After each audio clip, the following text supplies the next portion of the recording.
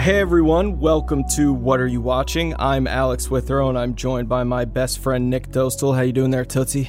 God damn it. I'm good. I'm excited to be here. 1982. Why 1982? The 70s was an iconic time for film, obviously, because for the first time on a mass scale, studios began investing in young filmmakers and letting them make movies their own way. 1978, Michael Cimino wins the Oscar for The Deer Hunter, which gives him full autonomy over his next film, Heaven's Gate. The production of that movie is widely considered one of the most disastrous in Hollywood history. It bankrupts United Artists, and overnight, studios go, no, we're controlling things from now on. The kids are not allowed to play with toys without supervision anymore. And that's still how mainstream Hollywood movies are made today, by a studio, by committee, by a marketing department. So, this is a year where you really see the trend of Hollywood changing. The auteur method is being stripped away. We are not getting taxi drivers anymore.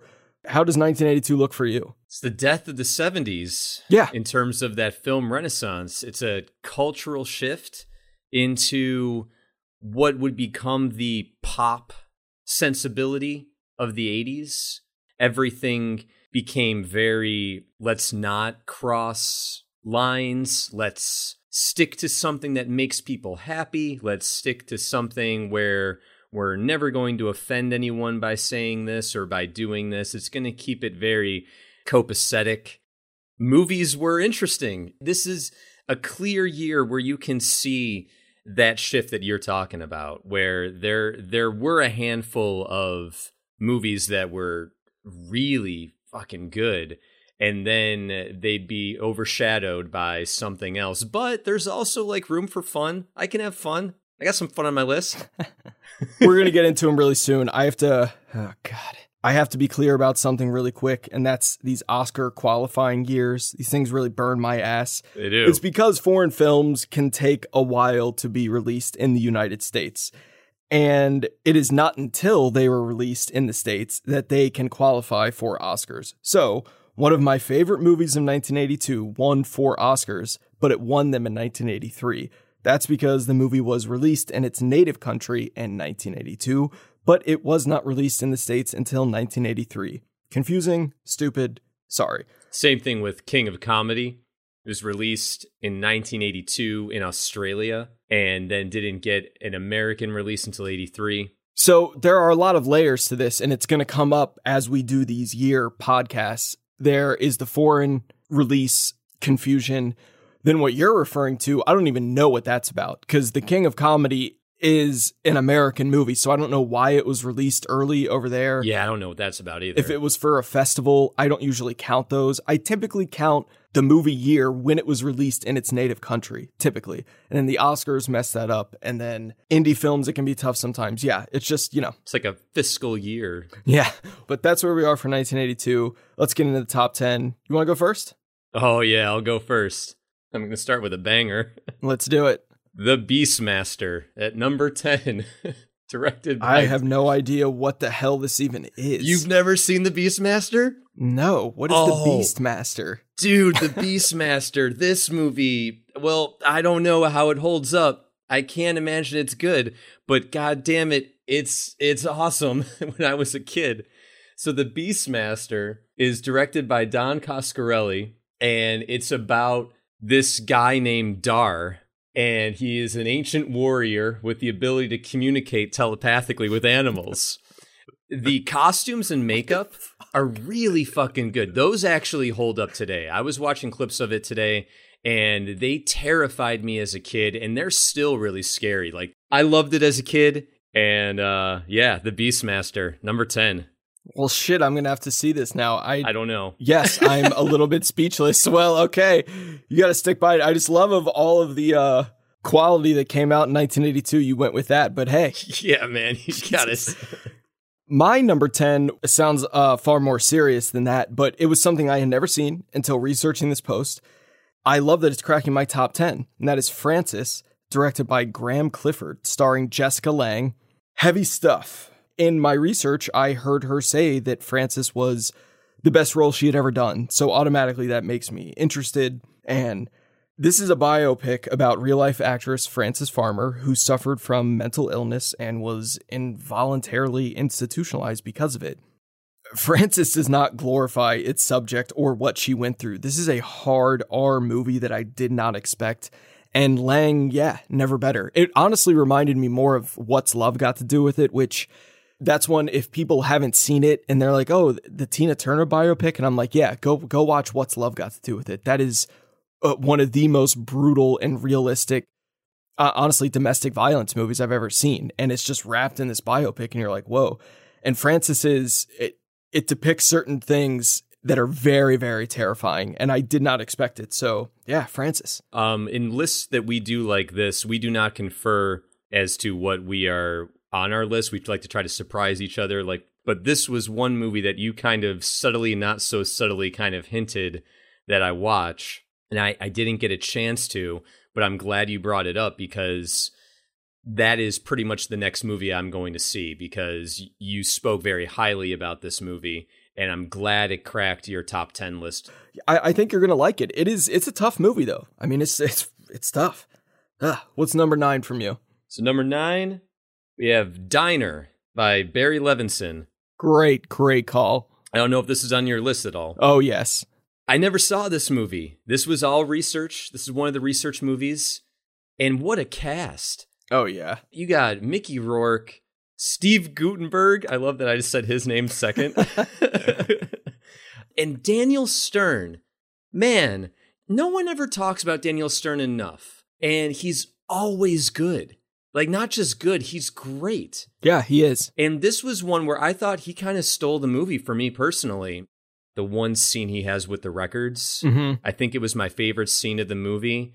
I relate to it because I think you and I do too. Like, you know, we're both movie collectors, so we have our DVDs. They mean something to us, these tangible items.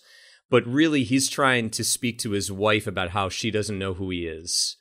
And it's a whole entire fight over a record collection. And it's all about what's not being said in that fight. And I think it's just one of the coolest scenes. It's a great scene, and it is a really good movie. This is my number 5. Oh, cool. I'm so glad it made your top 10. I mean, it's one of my favorite film debuts ever. Rounding out the cast, you have Ellen Barkin, Paul Reiser. But yeah, I mean, the highlight for me is Mickey Rourke here, who is just really announcing himself as a star in this movie. It's kind of remarkable just to watch him be. So if you like Barry Levinson, you know, Rain Man, Sleepers, ton of movies. Barry Levinson has so many movies under his belt. Okay, so number 9 for me, not a popular movie when it was released, John Carpenter's The Thing. This made your list. It did. And oh my God. I guess I'll put that reaction into context. It's tough. This is true of a few movies we're going to talk about today. It can be tough to live up to the shadow of certain movies, and certain movies have been hyped by everyone, and everyone's like, this is the best sci-fi movie ever made. So you go in with these huge expectations, which I really try not to do. And I read it at face value the first time, and it's a smarter movie than that. It's about way more than what's going on the surface, and that's why I appreciate it now. I love that it just drives people fucking crazy, this thing that you can't see. It's just driving people insane. The practical creature effects in this stand up against anything made today, whether that's CG, makeup, anything. And Nick, you want to know who won the Oscar for Best Makeup in 1982? Sure as hell wasn't The Thing, wasn't even nominated. Quest for Fire won, and Gandhi was the only other nominee. I don't even know what the hell Quest for Fire is. How is it not nominated? Exactly, because this movie was a bomb when it was released. There are people who know way more about science fiction and the sci-fi landscape than myself, who can put all this into broader context. But the movie wasn't really well received, critically or otherwise. It didn't make a lot of money, and I don't think people really knew what they had. I think John Carpenter is an tried and true artist in every sense of the word. I'm sad to say that The Thing didn't make my list, but I'm so glad it made yours because I wanted to talk about this movie because I really do love John Carpenter's movies, and The Thing is an incredible movie to watch. Yeah, makeup and like the visual effects for all that. And plus you got Kurt Russell, that beard. Oh yeah. Great. All right. How about your number 8? This was another movie that I found during this time.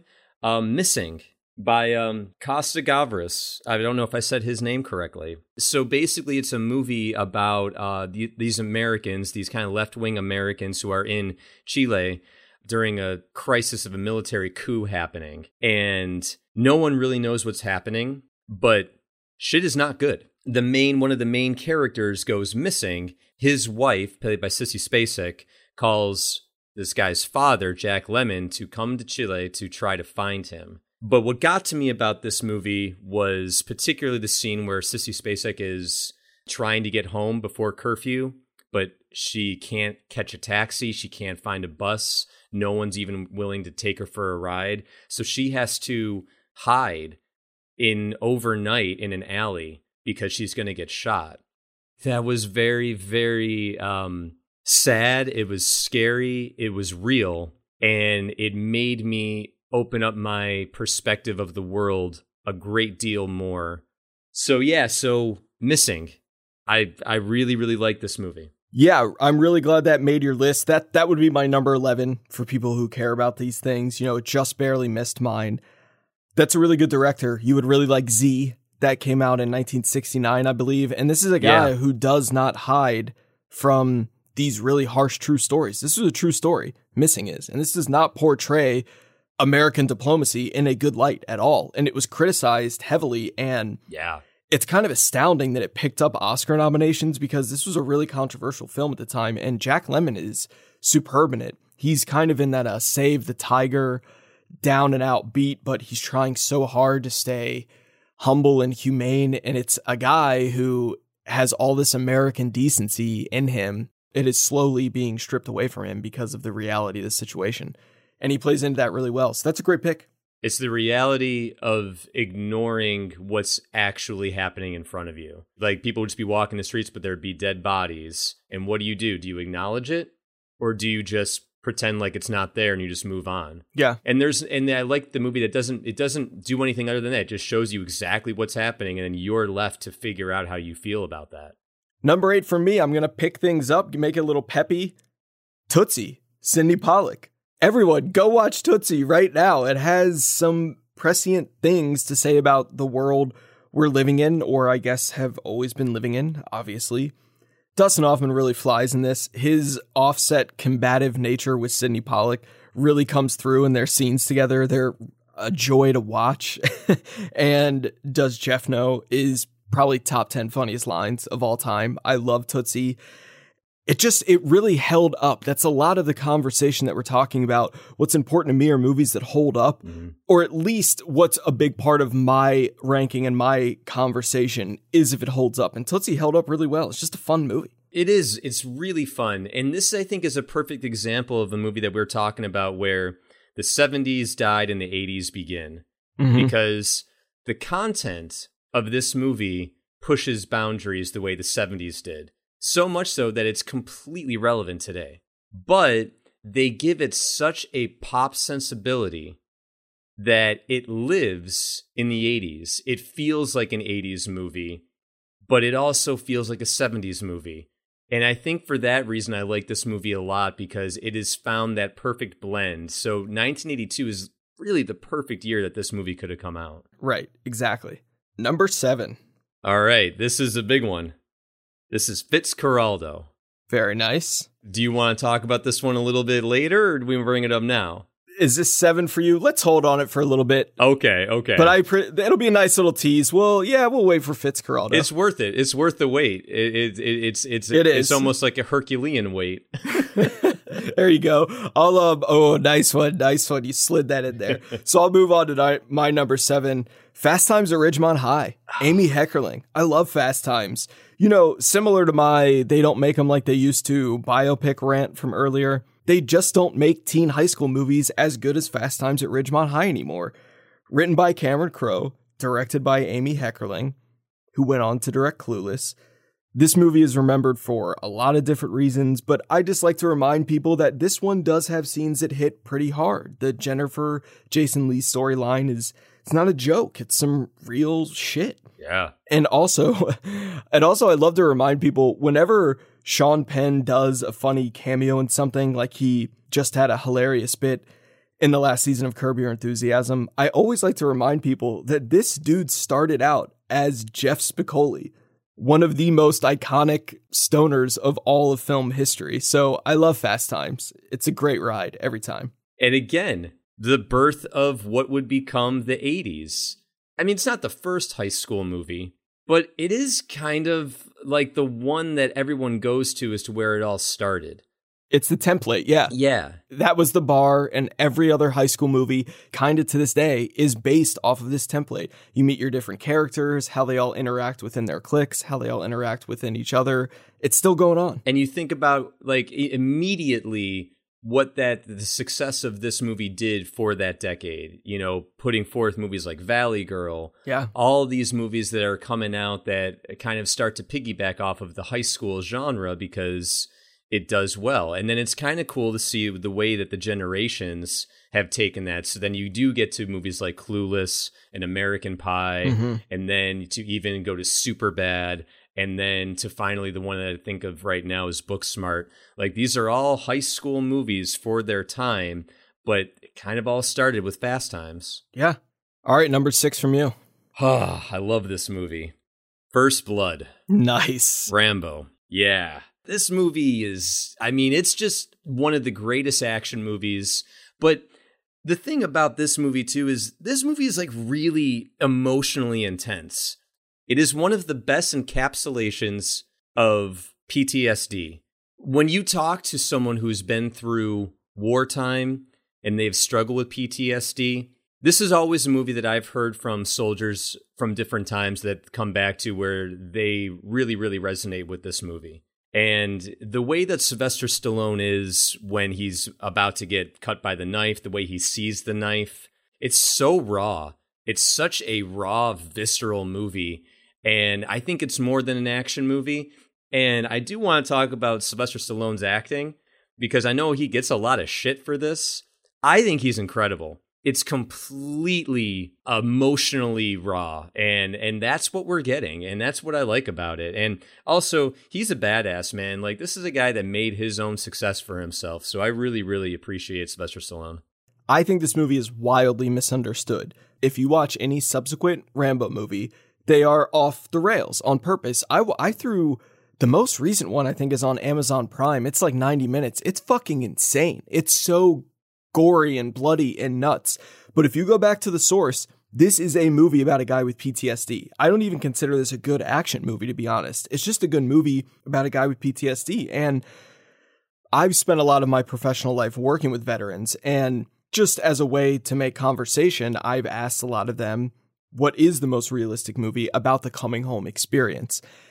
And not necessarily that First Blood is the most realistic, but it's more popular and widely seen than something like, you know, maybe as dark as, let's say, The Deer Hunter. Yeah. But stuff like First Blood and American Sniper, those are brought up a lot as movies that really understand the PTSD veteran experience. And Rambo as a thing in general, as a character, is remembered as this crazy action shoot 'em up thing. But the original movie is not like that. No. And this is a great choice and was really close to making my list. It just barely missed. Number 6 for me, it's a movie that stays in all of our lives because the director keeps tinkering with it, and that's Ridley Scott's Blade Runner. Oh, yeah. This is... Okay, yeah. Is this on your list? This is on my list. This is my number 4. Cool. I don't know what damn version is best at this point, the final cut, I suppose, but I just love this movie. It's legendary. And again, when you go back to the source of this movie, this is not like some crazy sci-fi action thriller. This to me has a very artsy European sentiment that has somehow formed into a sci-fi classic. But I've never considered this an action movie. No, I love it for the noir aspects, the neo-noir. Oh, yeah. And this might be very controversial, but I actually prefer the voiceover narration to not having it. Interesting. Okay, wait a minute. Yeah. Do you think that's because that's what I presume you started with? Good question. I saw it when I was in college for the first time. It was actually my first film class. Me too. Hey, oh, yeah, cool. And I didn't even know that there was a later version because I think he didn't come out with the final cut until 2007, correct? Yeah, but there are straight up like I think 7 different versions of it at this point. There and the are. one that I had on DVD was the one with narration, I think. I don't even know, man. My absolute favorite version of this movie is the international cut from 1982, which is very, very similar to the original theatrical release, except he was allowed to have a little bit more violence in the international cut. It makes it feels a little like the stakes are higher. But even though the narration does not do anything for the movie, he's kind of just spoon-feeding us that we don't need to be spoon-fed. Right. But there's something about it that I just like. I like because it really makes me feel like it's a noir in that way. I just feel like we get to know Deckard a little bit more with the narration, and I think I just personally like to hear it as a noir element. But I do miss in the theatrical release from the 82 is that there isn't the assumption that he might be a replicant. But I dig the narration. Awesome. So we are at your number 5. This is a movie that we brought up recently in a previous podcast, but I'm bringing it up again because it's got to crack the top 5. E.T. Oh, which amen. I know this has got to be super high on your list.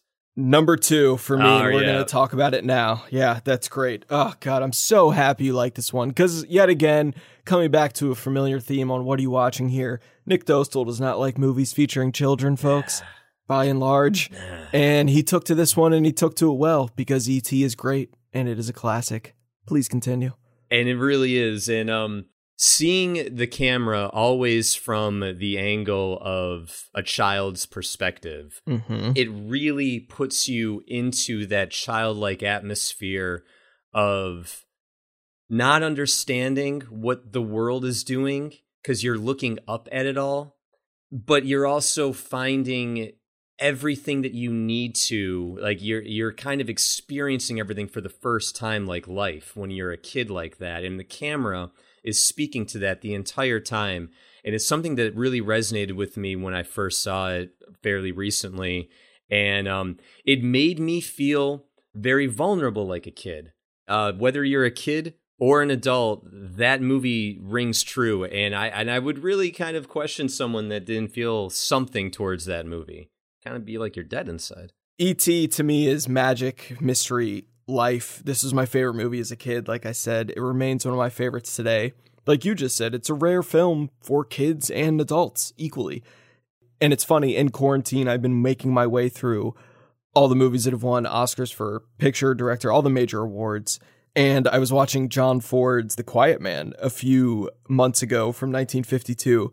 And that's the clip that Elliot mimics in E.T. when E.T.'s watching the television drunk.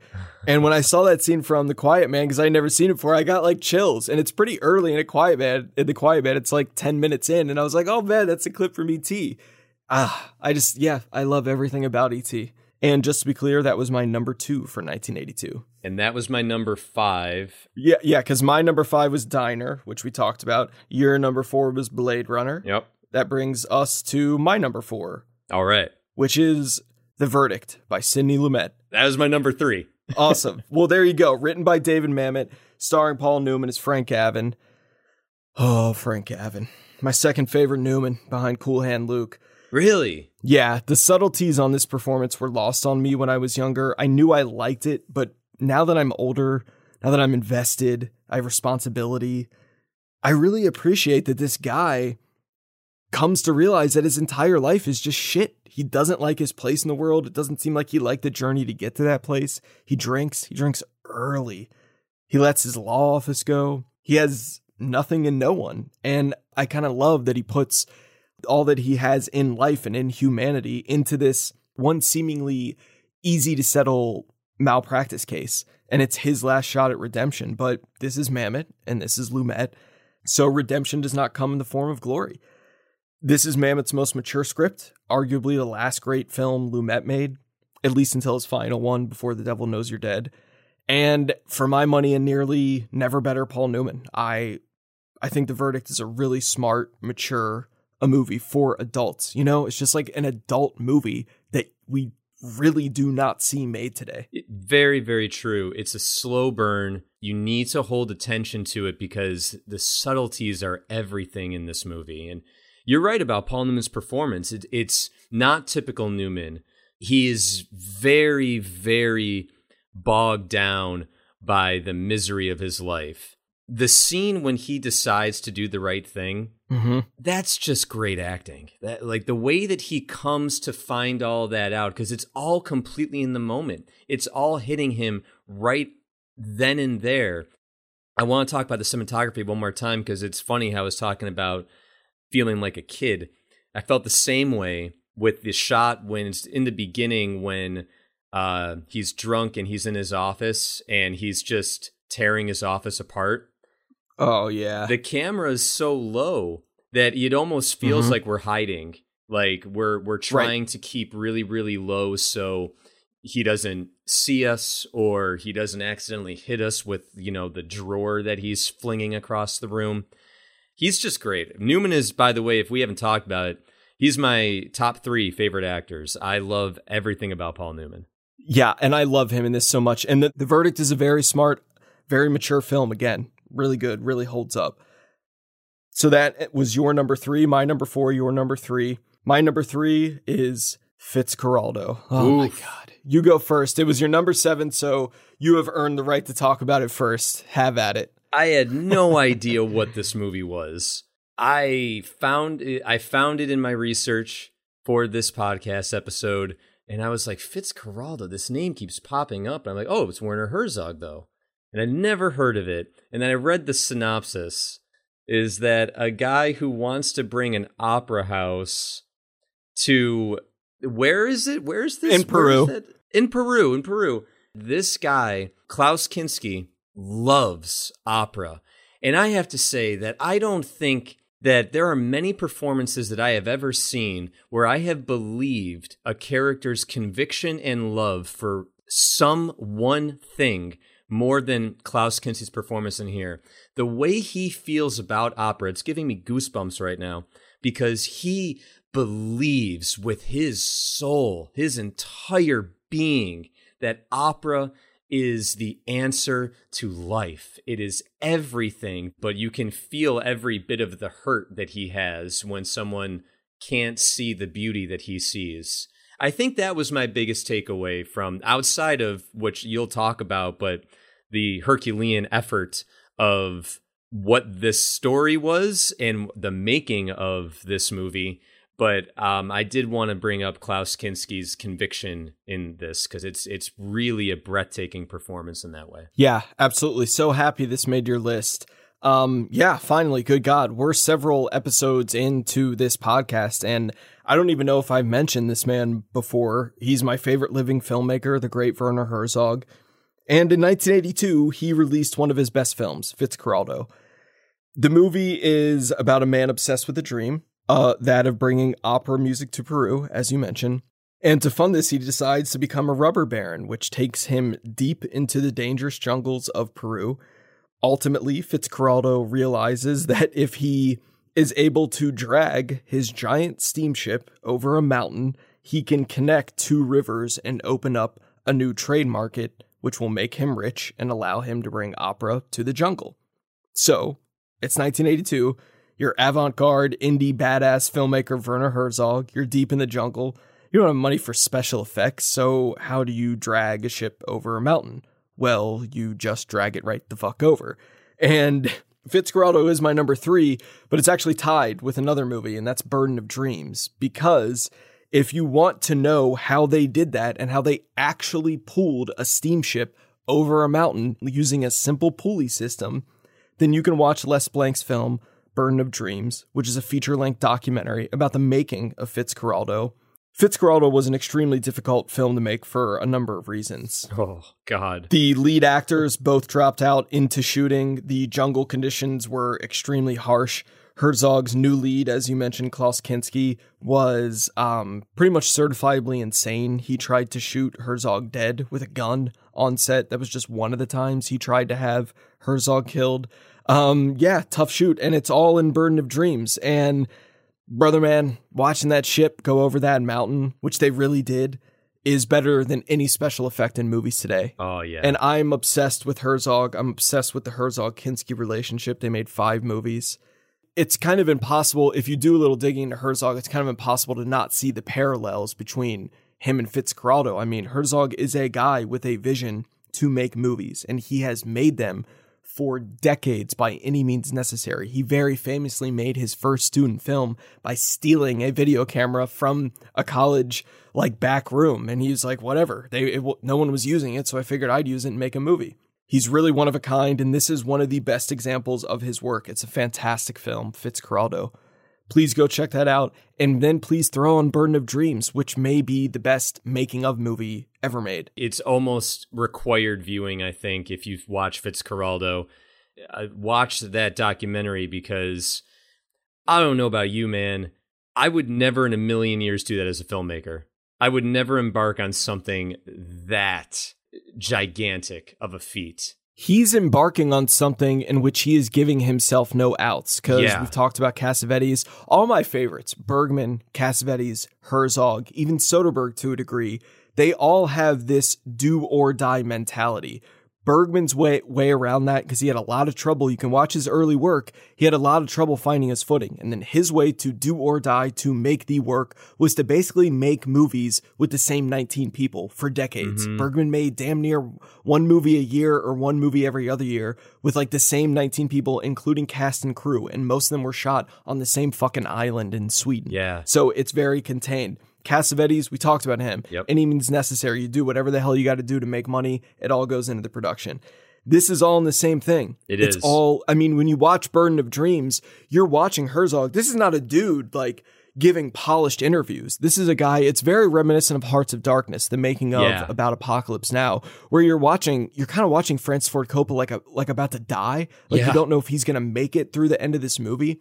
And Herzog's just I knew what I was getting myself into, but I'm out here, and I'm out here with people who don't speak my language. He's there with indigenous populations. That's what I mean. And the star of his movie is going to these people and saying, I will pay you money, more money than you ever know, to kill with a gun or a spear the director of the movie. These are not made up stories. This is shit that actually happened. And then those people are coming to Herzog and they're like, that guy offered to have us kill you, but we like you better. Do you want us to kill him instead? And Herzog's like, no, it's okay. Just don't listen to him. We're going to do a whole Herzog podcast. It'd actually be a lot of fun to do a Herzog-Kinski podcast and just talk about their 5 movies. You would like all of them. They're really, really fucking good. But yeah, I cannot say enough about Herzog, Fitzcarraldo, Kinski. Great stuff. But now we are on your number 2. Dead number 2. Star Trek II, The Wrath of Khan. Nice. It's a complete love just for that movie that I have. It is a good science fiction movie on its own without being a Trekkie fan. You don't need to be one to watch it, because you certainly weren't. Very true. And, it's got a very Moby Dick type of, I think that was a very big inspiration. I mean, some of Ricardo Montalban's lines as Khan are just straight up quotes from Moby Dick. And this is just a funny little thing. Without spoiling anything, there's a scene at the end, because Spock, who's one of the main characters, has a sign that he does for Live Long and Prosper, where he basically takes his fingers and splits them in half. So he's got his index and middle, and then his other 2 separated into a V. And so he's separated through glass, and he puts up the Live Long and Prosper. William Shatner doesn't know how to do that with his hand. And he's trying to put up his best version of it that he can, and he can't. And I forgot where I heard that. It must have been on some weird Trekkie documentary that I saw, but it's one of those things that I can never unsee now. Whenever I watch it, I was like, here we go. Shatner, he's going for it. He's going to do his best. Oh, and he fails. Okay, so we've arrived at an interesting crossroads, because my 2 is E.T., so we should kick it to you for number 1, but I have a feeling it's the same movie, and I was wondering if I could take it on. Is it the same? Give me a thumbs up. Oh, okay. Oh, boy. We arrive at the end. Oh, what a great, great way to end our list. One of the very best films. The best big, small movie ever made. Ingmar Bergman's classic, Fanny and Alexander. Whew.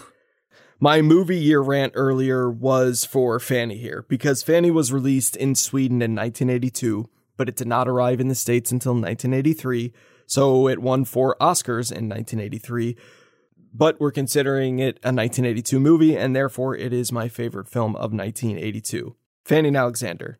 This is 1 year in the life of the flamboyant Ekdahl family.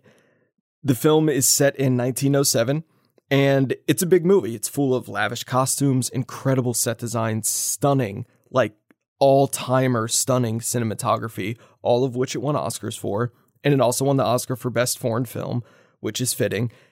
This movie's a tough sell because there are 2 versions of it. There's a theatrical version that is 3 hours long, and there's a television version that's 5.5 hours long. Sweden, just to clear things up, Sweden does things a little differently. They don't have as many restrictions on TV, so the TV version of Fanny and Alexander is actually the truest form of the film. And I love it. I love all 5.5 hours of it.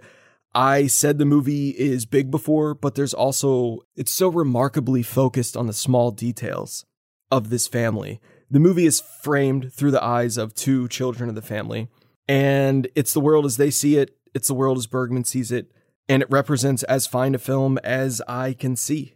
You honestly don't lose much if you watch the 3-hour version. He had to cut that for American film distribution, and it's good. I lived on that version for about 10 years until I discovered the longer cut. I just watched it yesterday. I woke up early so that I could watch it before we recorded this, and it's just glorious. I love everything about this movie. Film is my life, and this is one of the truest films I've ever seen. One of the most pure. It's about as grand as movies get, and I'm so happy it's your number 1. I can't agree more with everything that you just said. And this movie really it was so close to cracking my top 10 of all time. And if there is one movie that is ever always going to be at the door of my top 10 of all time, it's this. Mm-hmm. I saw this movie because of you when we first met, and it was my first introduction to Ingmar Bergman. And since then, I have seen a plethora of his movies, and he is one of my all-time favorite filmmakers. This is my favorite of everything I've seen from him. I really don't know if anything's going to beat this one for me. This movie spoke to me on so many different levels. One thing I think Ingmar Bergman doesn't get credit for, because I think that's one of those names, and we will get into an Ingmar Bergman episode at some point. But I'm sure people kind of heard about him. They know his name, but they might not. I think they probably just have the Seventh Seal. They have an image of like the death character and maybe Persona. But I love his writing. I think that might be my favorite thing about him as a filmmaker more than anything else. His writing is not nice. His writing is very, very mean. It's very cold. It's also very real. It's very true. And every actor has gold to play with when they're working with an Ingmar Bergman script. And some of the conversations in this movie are roller coasters of emotion. They're talking about how much, like, for 2 people to talk about how much they hate the other person. That's not a good conversation to have, but the way that they go about explaining it to the person. Bergman, he'll hone in on like that tooth in the back of your mouth has a green stain on it. Like that's how focused and specific his attacks can get. And and I feel like we're also kind of painting like a pretty negative version of the movie because, well, the truth is that this movie is a very ugly, kind of awful movie, but it's also very hopeful, I think. Which is strange to kind of feel that way about this movie. I think it's because I'm rooting for the hope in it so much. I am like in my bones hoping so hard that something good happens. Yeah, I just love this movie. This movie, and really, for anyone who's hearing this and they want to see it, please, for the love of God, watch the full television version. You can find it on the Criterion Collection. It is worth the 5.5 hours. Both versions are good, but if you watch the full television version of it. You can watch it as a mini series to break it up for yourself.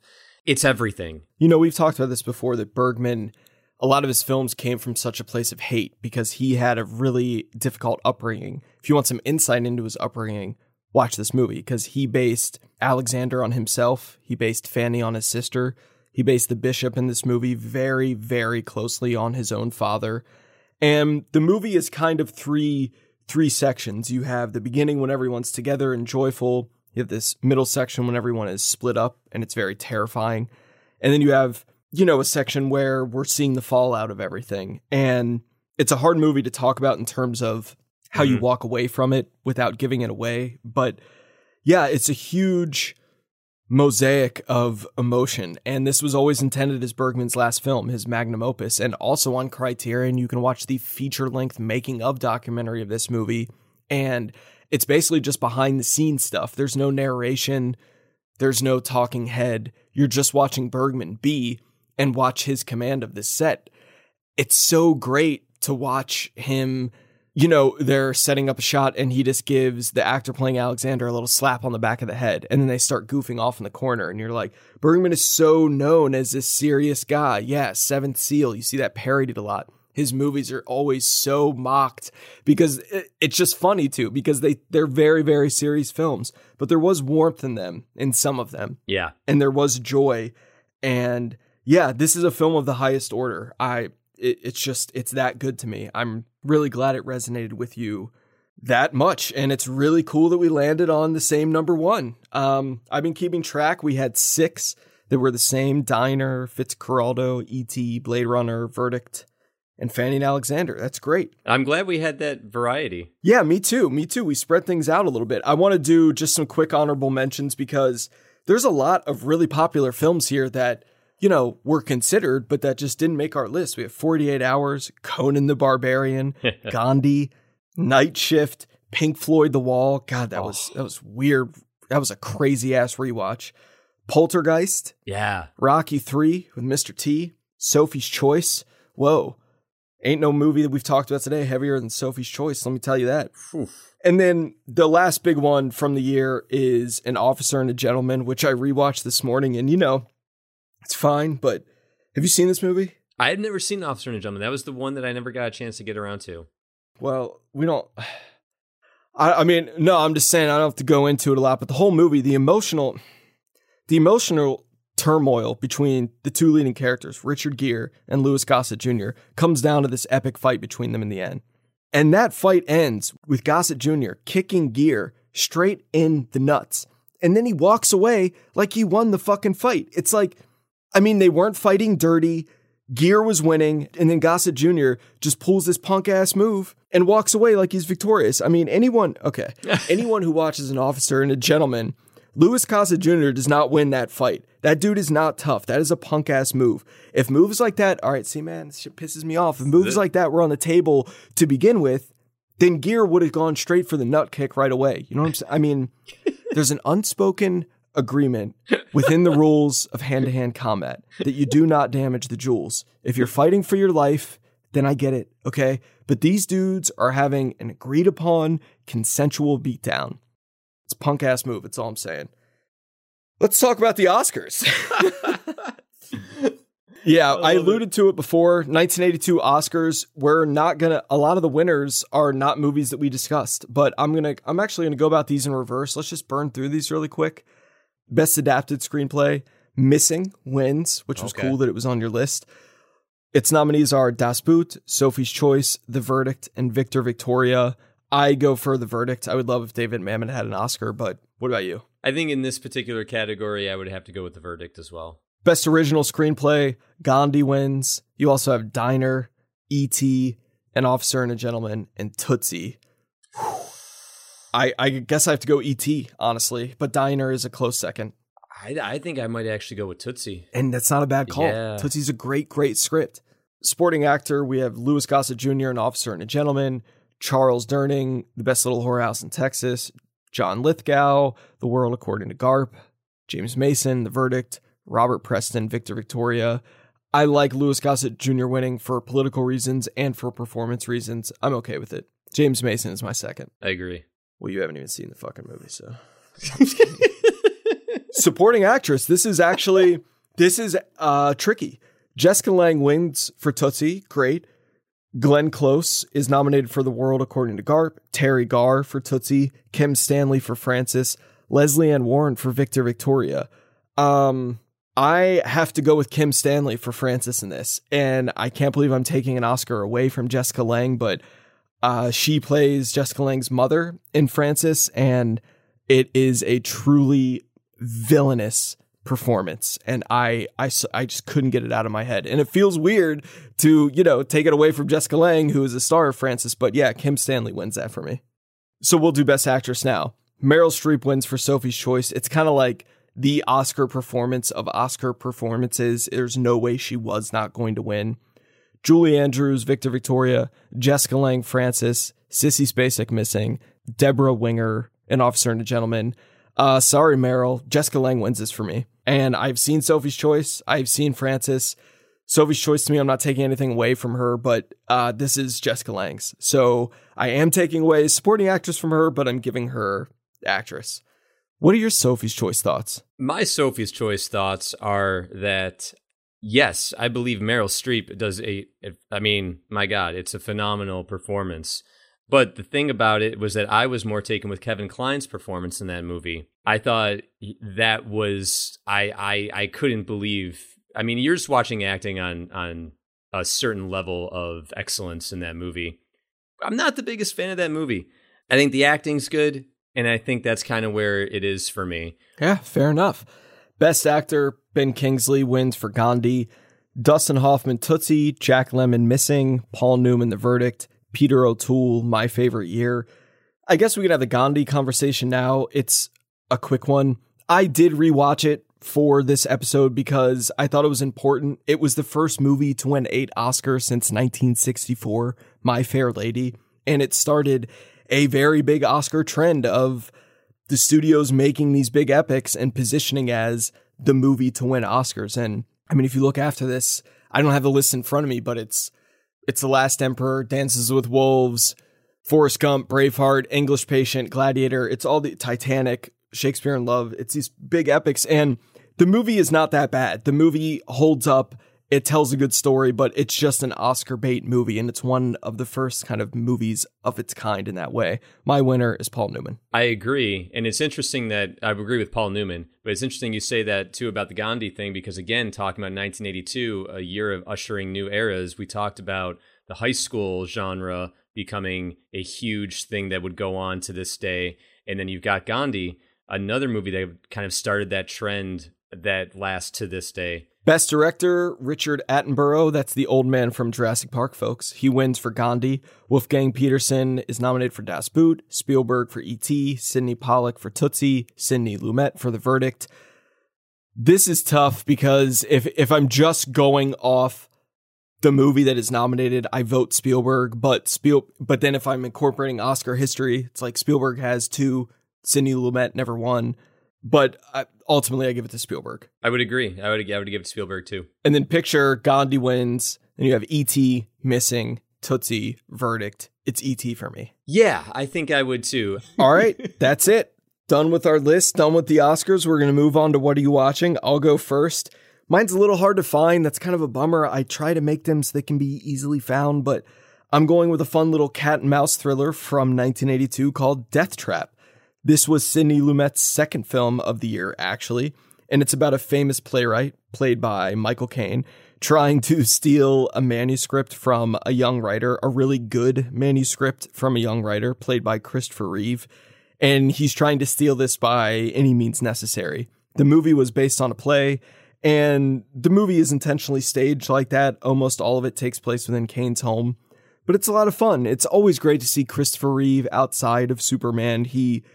He really had class and charm, and he had a dignity to his performance. And this movie very playfully goes places you don't expect. So I liked it. Death Trap, if you can find it.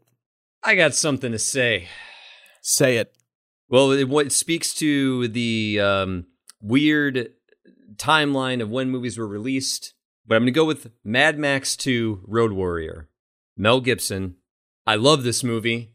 So if anyone has not seen Mad Max 2 Road Warrior, and they have seen Mad Max Fury Road, check out Road Warrior and see where you hold up. You might still like Fury Road better because that movie is a very, people defend that movie a lot, and they really love it. That movie's got hardcore fans. But Road Warrior, what are you watching? Watch it. And in that regard, it kind of goes into the 1982 thing we've been talking about a little bit. Go back to the source. Like, if you like Fury Road, go back and watch Road Warrior. Just like, go back and watch the first Rambo. It ain't nothing like other ones down the line. But all right, some hot takes there at the end. But that's it from us, everyone. 1982. A lot of fun stuff to dive into. Low-key great year. As always, thanks for listening and happy watching.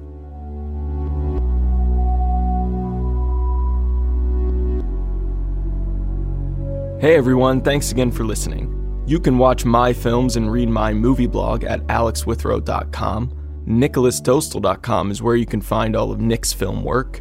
If you have any questions or comments, please email us at whatareyouwatchingpodcast@gmail.com. And of course, you can find us on Twitter at WAYW_podcast. Next time, we're going to talk about one of the all-timers, someone we lost entirely too soon, the great Heath Ledger. Stay tuned.